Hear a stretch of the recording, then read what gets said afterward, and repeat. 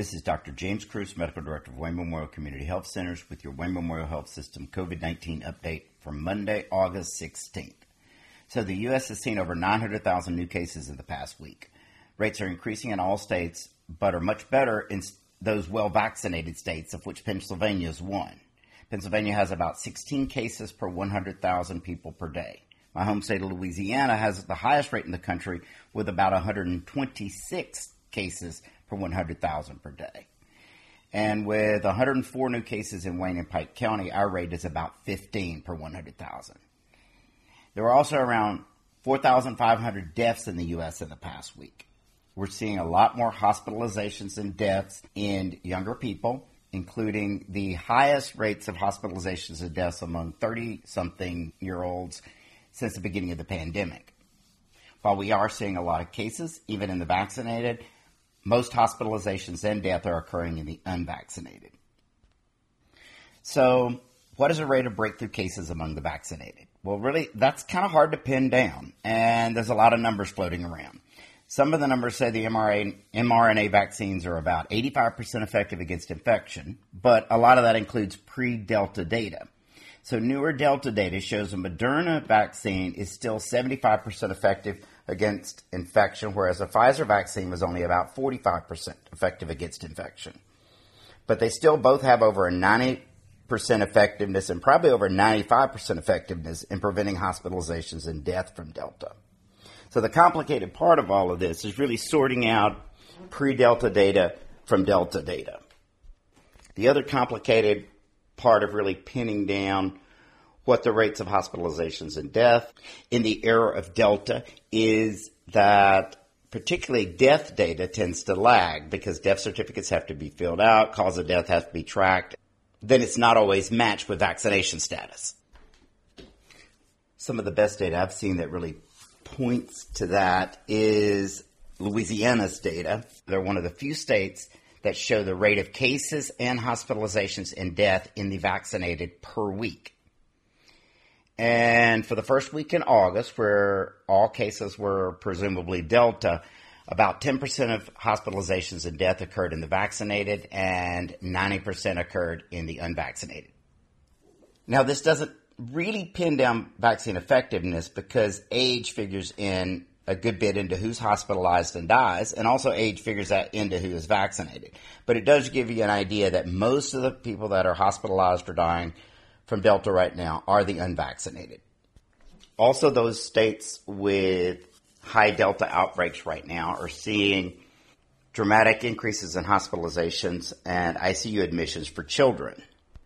I've read news reports that North Texas has no pediatric ICU beds at all, and reports from Louisiana show that pediatric hospitals are full, as well as pediatric ICUs. So why are we seeing breakthrough infections or COVID infections in people that are vaccinated?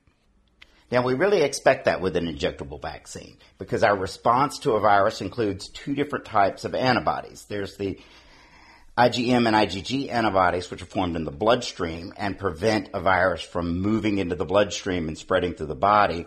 And there's IgA antibody that's secreted into mucosa like the respiratory tract and the gut that prevent a virus from actually setting up an infection at all.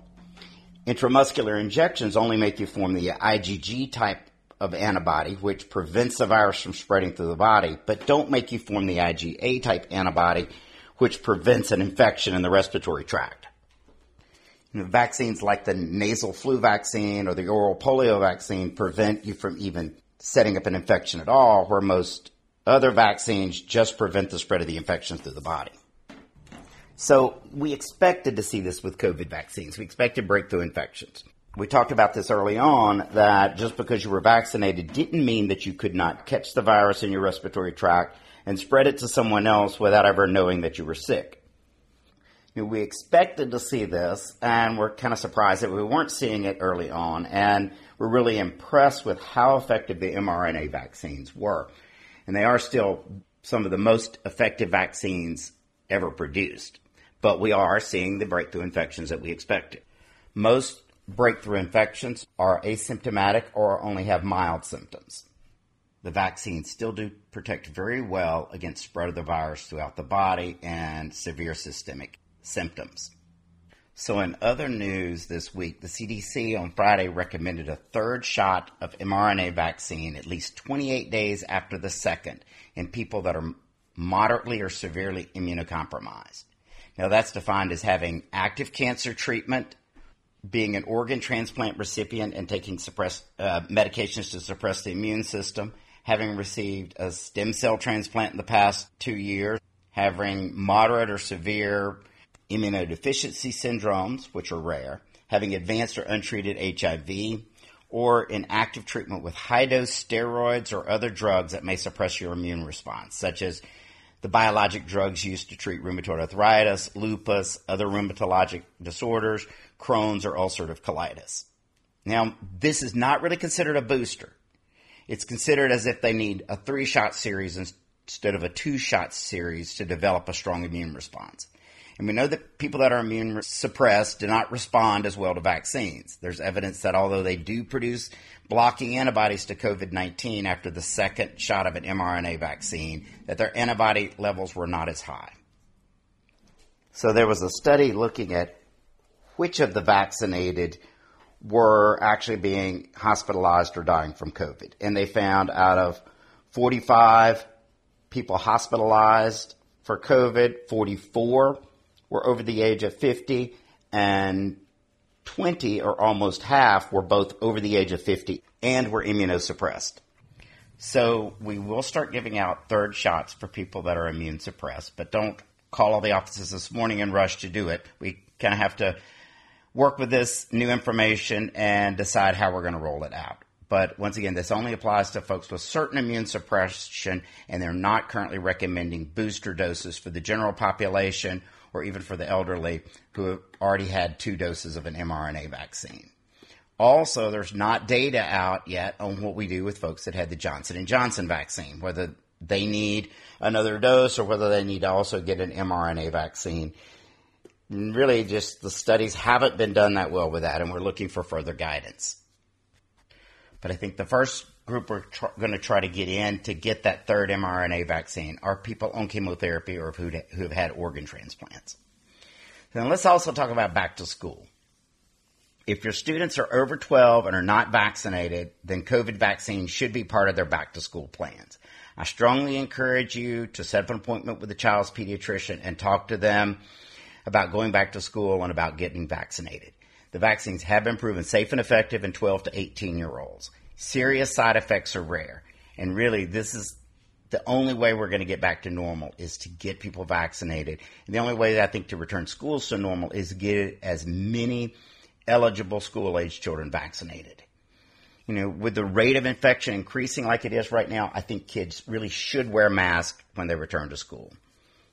You know, I think that decision should be based on rates in the community. I think certainly, less than 10 cases per 100,000 per day, masks are probably not needed. And then certainly more than 20 cases per 100,000 per day, I feel like masks are needed. And we're running about 15 per 100,000 per day, but really should be over 20 cases per 100,000 per day once school starts back, if the trends that we're seeing now continue.